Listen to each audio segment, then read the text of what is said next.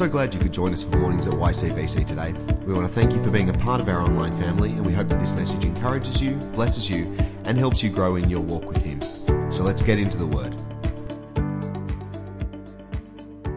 So this morning, we are continuing our series that we're calling Get Real. Things have certainly gotten real in our lives in the last week. As I mentioned at the start, there's been people who've lost jobs, people who have had to close down their businesses. Of course, there's many people who are unwell. And so things have gotten real in terms of our fight against coronavirus this week. And so we've been journeying through this series as well in the lead up to it, and we're getting back to that now through the book of James in the Bible that talks about getting real in our life and in our faith. And so when we think about getting real, it means a faith that actually exists. A faith that isn't an imitation or a pretend faith, a faith that is genuine and authentic. And so if you're unfamiliar with the book of James, this is 5 chapters of getting real in our faith. If you're unfamiliar with the book of James, some of the language James uses is quite confronting. He's a man who says it how it is, so to speak. But James is calling the church, he's calling all of us to get real in our faith and in our life. And so I thought there was no better time than for now for us to get back to this series. What does it look like to get real in our faith in the midst of a time like this? And so over the last weeks of this series, we've talked about having a call to authentic faith. We've talked about putting our faith into action. We've talked about the power of our tongue and been really careful with how we use our words because they can give life and death, and that we should use them in ways that honour God. And so this morning we're starting into chapter 4. In fact, we're going to cover all of chapter 4 this morning, which is really a call to submit fully to God. And so it might be a little bit strange, but I want to start in the middle of James chapter 4. So if you have a Bible with you, we have the YouVersion Bible app. The event is up on there. So if you're in Yass, you should be able to just go to the events portion of that. If you're not in Yass, you'll have to type in search our church and it should come up. And there'll be Bible notes there. And Carl's put that up on the chat on Facebook and YouTube if you want to find it there. And so we're going to start in the middle of James chapter 4 because this is really the whole point of this whole chapter. Submit yourselves then to God. That's how James begins chapter 4 verse 7. This is the key point of the whole chapter, James chapter 4. This is the take-home message. If you're getting a little bit bored, you can tune out now and take this. I encourage you not to, but take this message. Submit fully to God. But submit is a word we don't use very often, at least not in a positive context. But submit really just means to acknowledge. To submit to God is acknowledge Him as God. To submit to God is to agree with His way of life. It's to acknowledge, it's to agree, it's to surrender. It's to abide. It's to bow down to. And so when we're talking about submitting to God, it's all of these things. Acknowledging His authority, yes, but worshipping Him, bowing down to Him alone. The ancient Greek for this word, so James originally wrote this letter to all of God's people in ancient Greek, and the word he used for submit literally means to put oneself under. And so if we're going to submit to God, it's talking about putting ourselves under God, which of course does mean putting ourselves under His authority. It means putting ourselves in a position where He is the Lord of our life and we are under His authority. He's our God. But it also means putting ourselves under His love, His care, and His affection. This morning, one of our church family just sent me a text with Psalm 91 in it. And it speaks so much to kind of the heart of what it means to put ourselves under God. Psalm 91 begins, "Whoever dwells in the shelter of the Most High will rest in the shadow of the Almighty. I will say to the Lord, He is my refuge and my fortress, my God in whom I trust. Surely He will save you from the fowler's snare and from the deadly pestilence. He will cover you with His feathers, and under His wings you will find refuge. His faithfulness will be your shield and your rampart. And so when we're talking about submitting to God, we're talking about putting ourselves under His love and care. Putting ourselves under His authority, putting ourselves in a place where He can care for us and love us. And so James continues in this section, in the middle section of James chapter 4, he says, "Submit yourself then to God, resist the devil, and he will flee from you. Come near to God, and He will come near to you." And so James is talking in language of turning from one thing to the other. He's talking about resisting the devil's attacks on you, but he's also talking about, in biblical language, the devil is kind of the crux of temptation, of desire that is sinful, of brokenness and wrongness. And so he's saying, resist all that is broken, resist all that is sinful, resist temptation, and that will flee from you. And turn from that to God. Draw near to God, come near to God, and He will come near to you. There's this story that Jesus told that we often refer to as the prodigal son, the story of the prodigal son. Essentially, it's this story of a son who betrays his father. In this story, we are the son, and the father represents God. And so it's this story of a son betraying a father and running off and seeking all the pleasure in the world that he could possibly find, until he comes to an end of himself, until he realizes that he is helpless, alone, and lost, and decides to head back under the father's care. In these halting steps, he's thinking in terms of justification, of trying to talk his way back in to the father's care. And so he stumbles back towards the father, which represents God in the story. And the father, when he gets the first glimpse of him out on the horizon, runs towards him, embraces him, puts a robe around him, puts a ring on his finger, and throws a party. And so these words from James, "Come near to God and He will come near to you," remind me of this story. They remind me that when we take a stumbling step towards God, even if it's filled with self-justification, even if we're kind of not in the right place still before Him, even if we're crawling on our knees, if we take a stumbling step towards God, as soon as He sees us on the horizon, He's running towards you. He's running towards me. And so James is inviting us to turn away from all that is wrong and broken in the world that comes under the enemy's power, and turn towards God, that He might run towards us and welcome us, and that we might once more come under His authority, His love, and His care. James continues in verses, in this middle section of James 4, and he says, after saying, "Draw near to God and He will come near to you," he says, "Wash your hands, you sinners, and purify your hearts, you double-minded. Grieve, mourn, and wail. Change your laughter to mourning and your joy to gloom."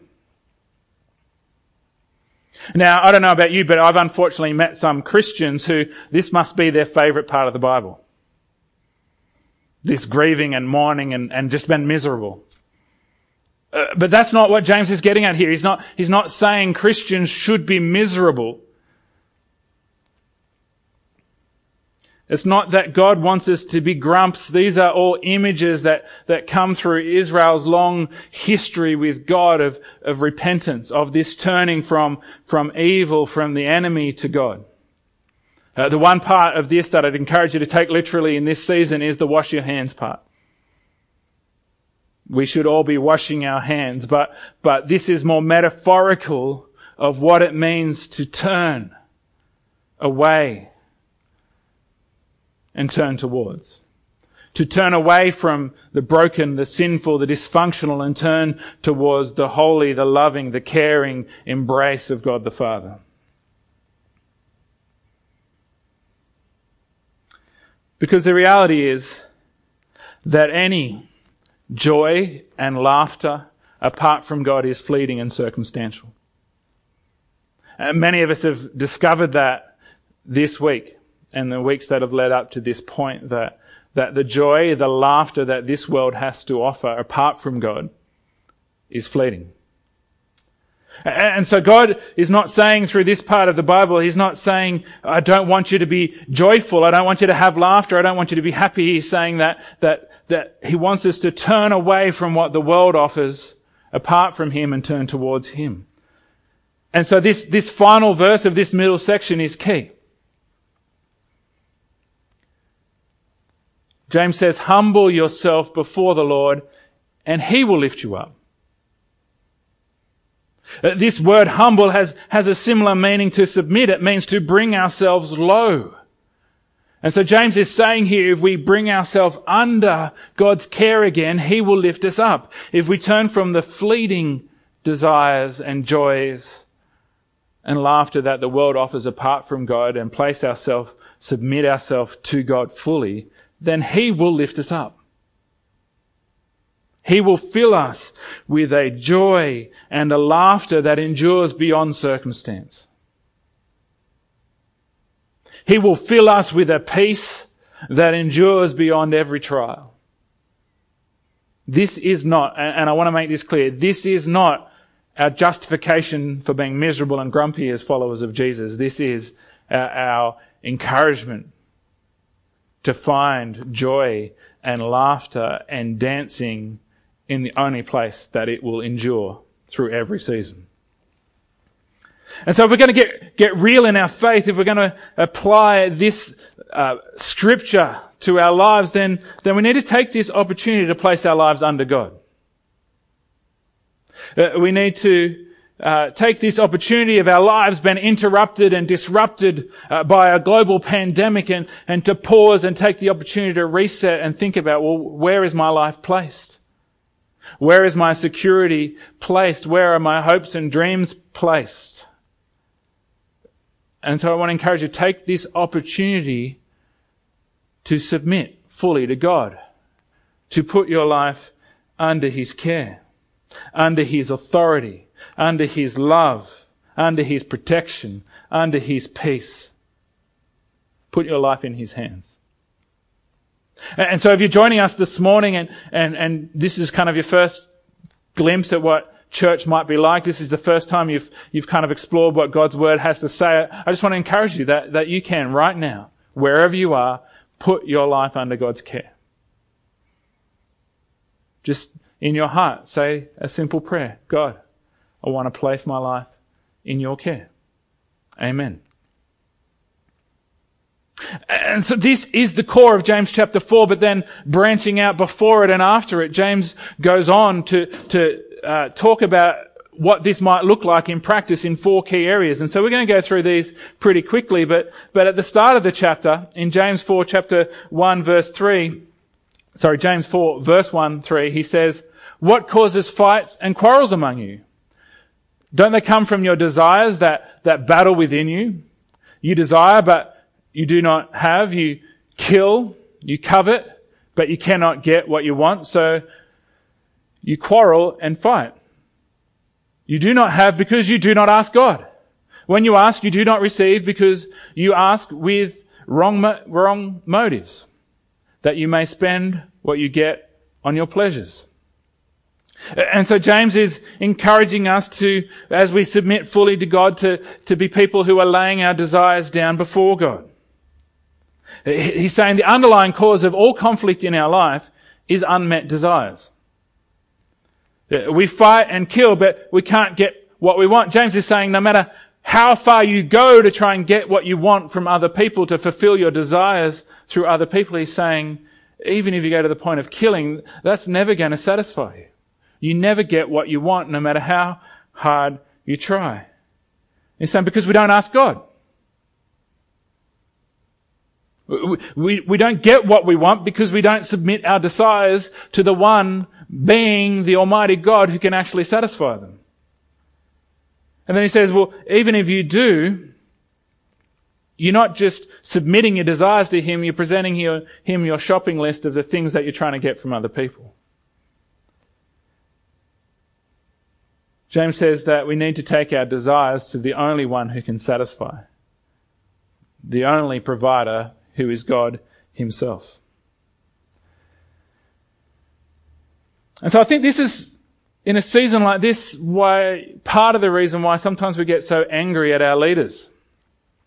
Not that it's not okay to have legitimate disagreements with decisions that our leaders make, but part of that anger within us at times is because we want from them something they can't give us.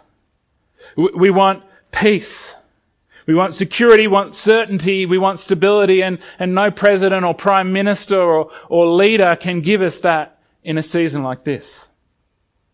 As I said, it's not that it's not okay to have a difference of opinion, but that resentment and anger that we get inside sometimes is because we're asking of them something they can't give. Only God can give us peace. Only God can give us security and stability, irrespective of what's happening in the world. And so submitting fully to God looks like laying our desires down before Him. Not just asking for what we want, but asking Him to reshape our desires. Submitting them, laying them down before Him. James goes on in the next few verses, in verse 4 and 6, to talk about that submitting fully to God looks like bowing down only to Him.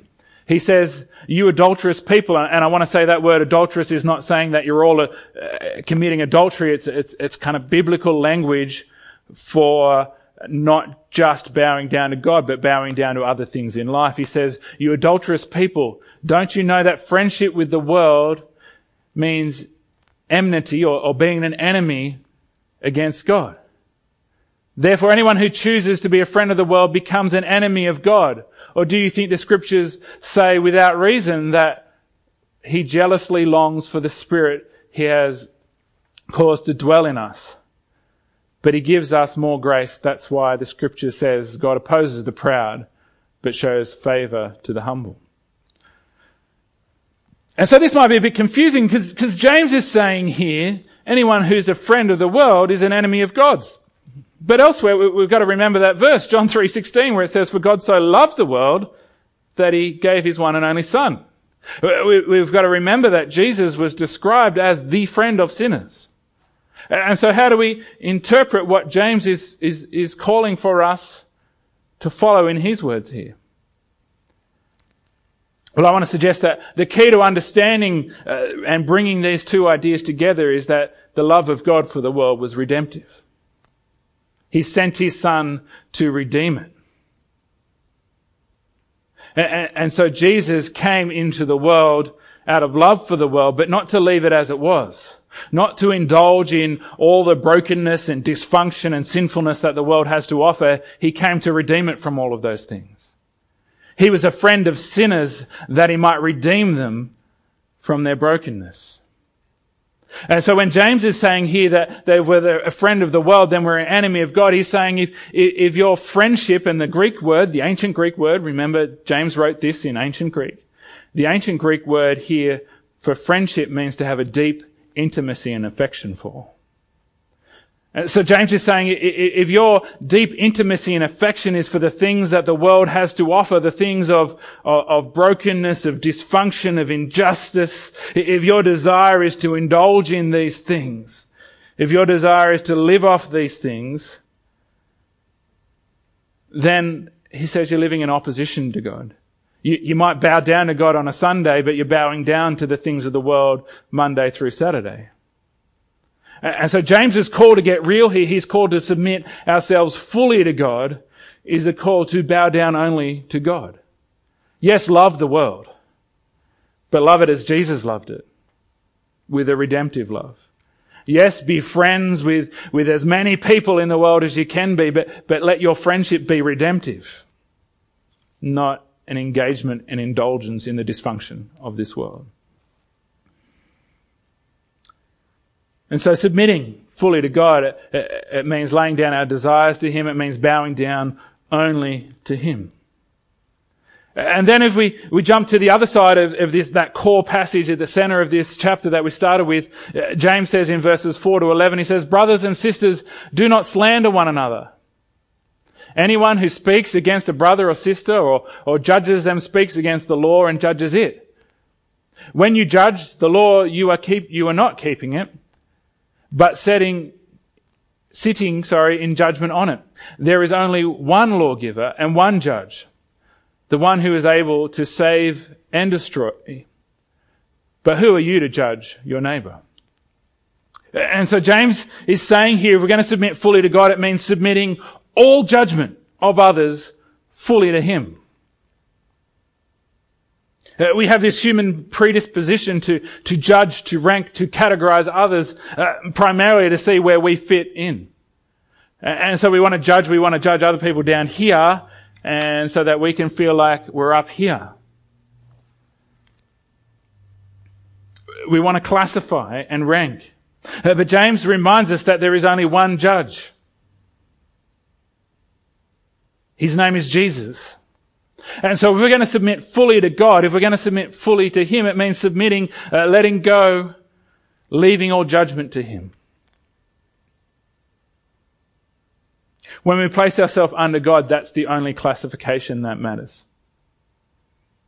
Am I under God?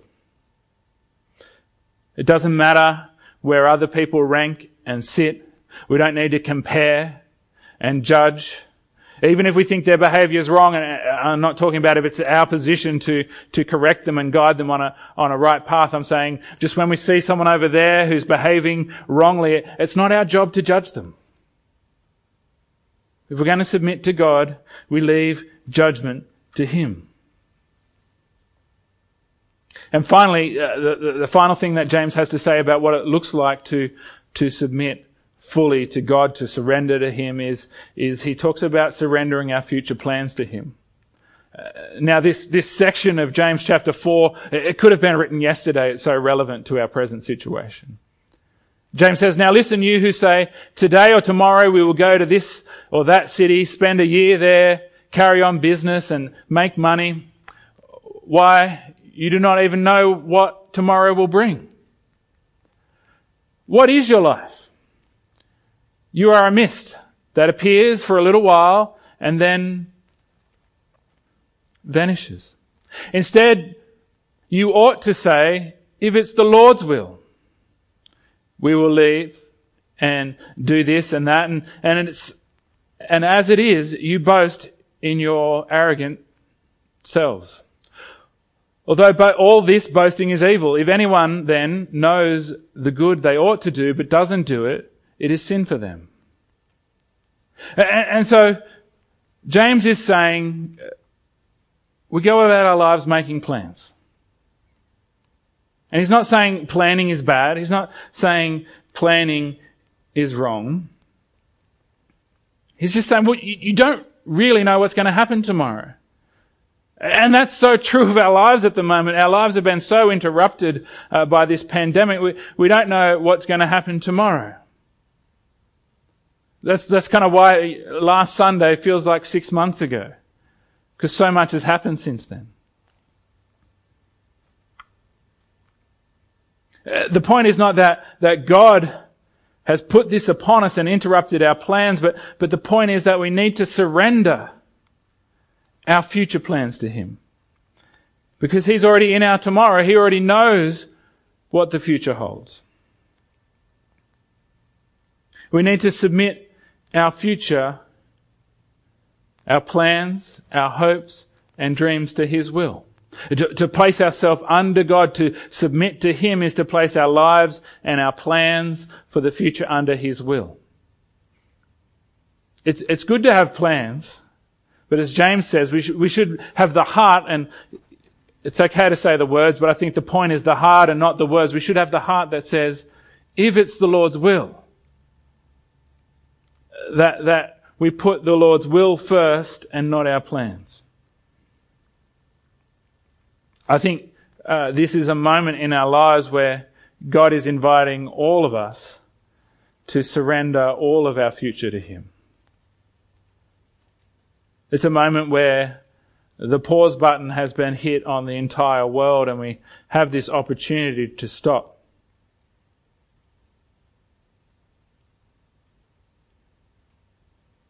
And to place our lives under Him. To submit fully to Him and to surrender all of our future to Him. So many of us have had interrupted hopes and dreams.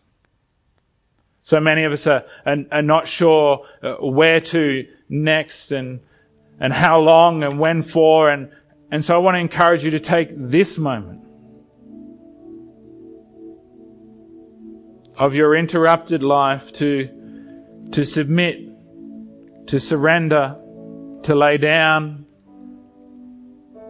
to give your future to Him. With Him, our future might not look like what we thought it would.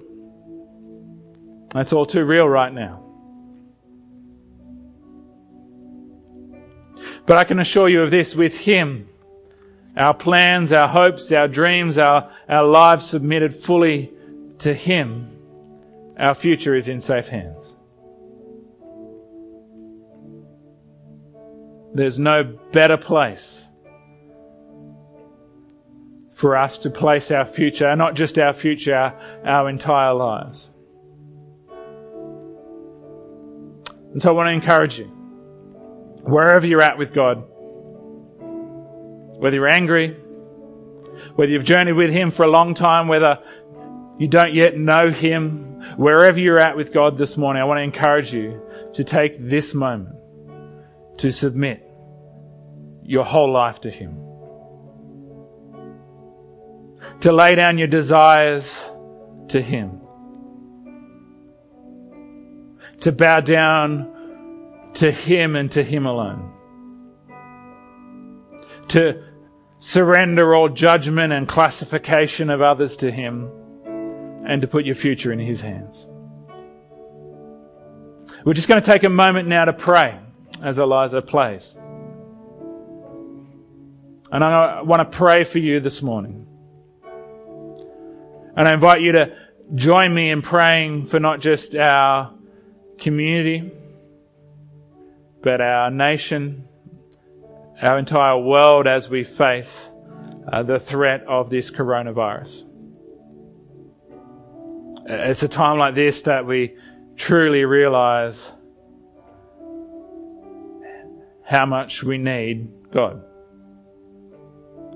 So join me in prayer.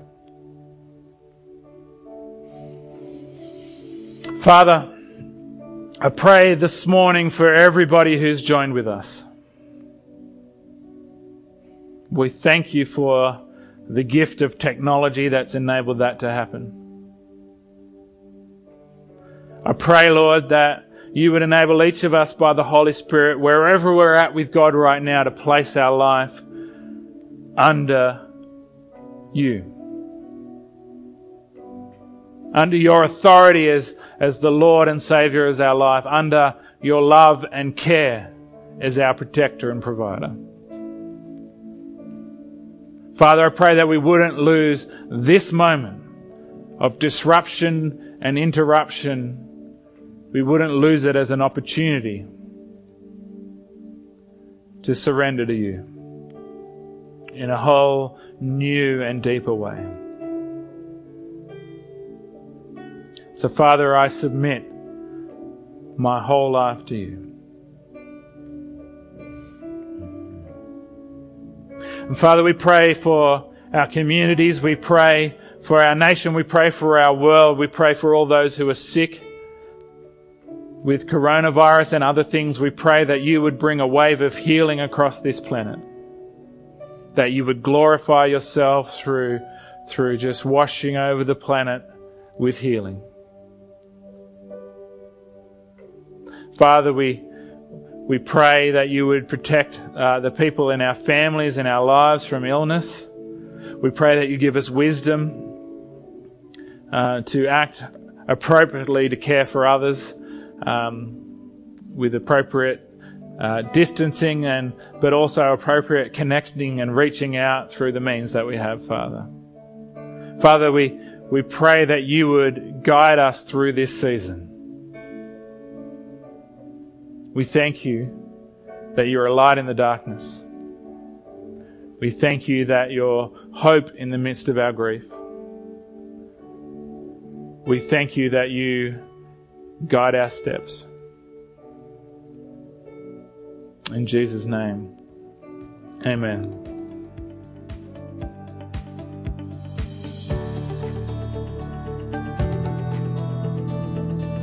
Thanks for joining us today. As you head back into your week, we want to encourage you to stay in His Word, stay in His love, and stay strong in your faith. Don't forget to keep up to date with what's happening via Facebook, Instagram, or via our website at ycbc.church. See you soon.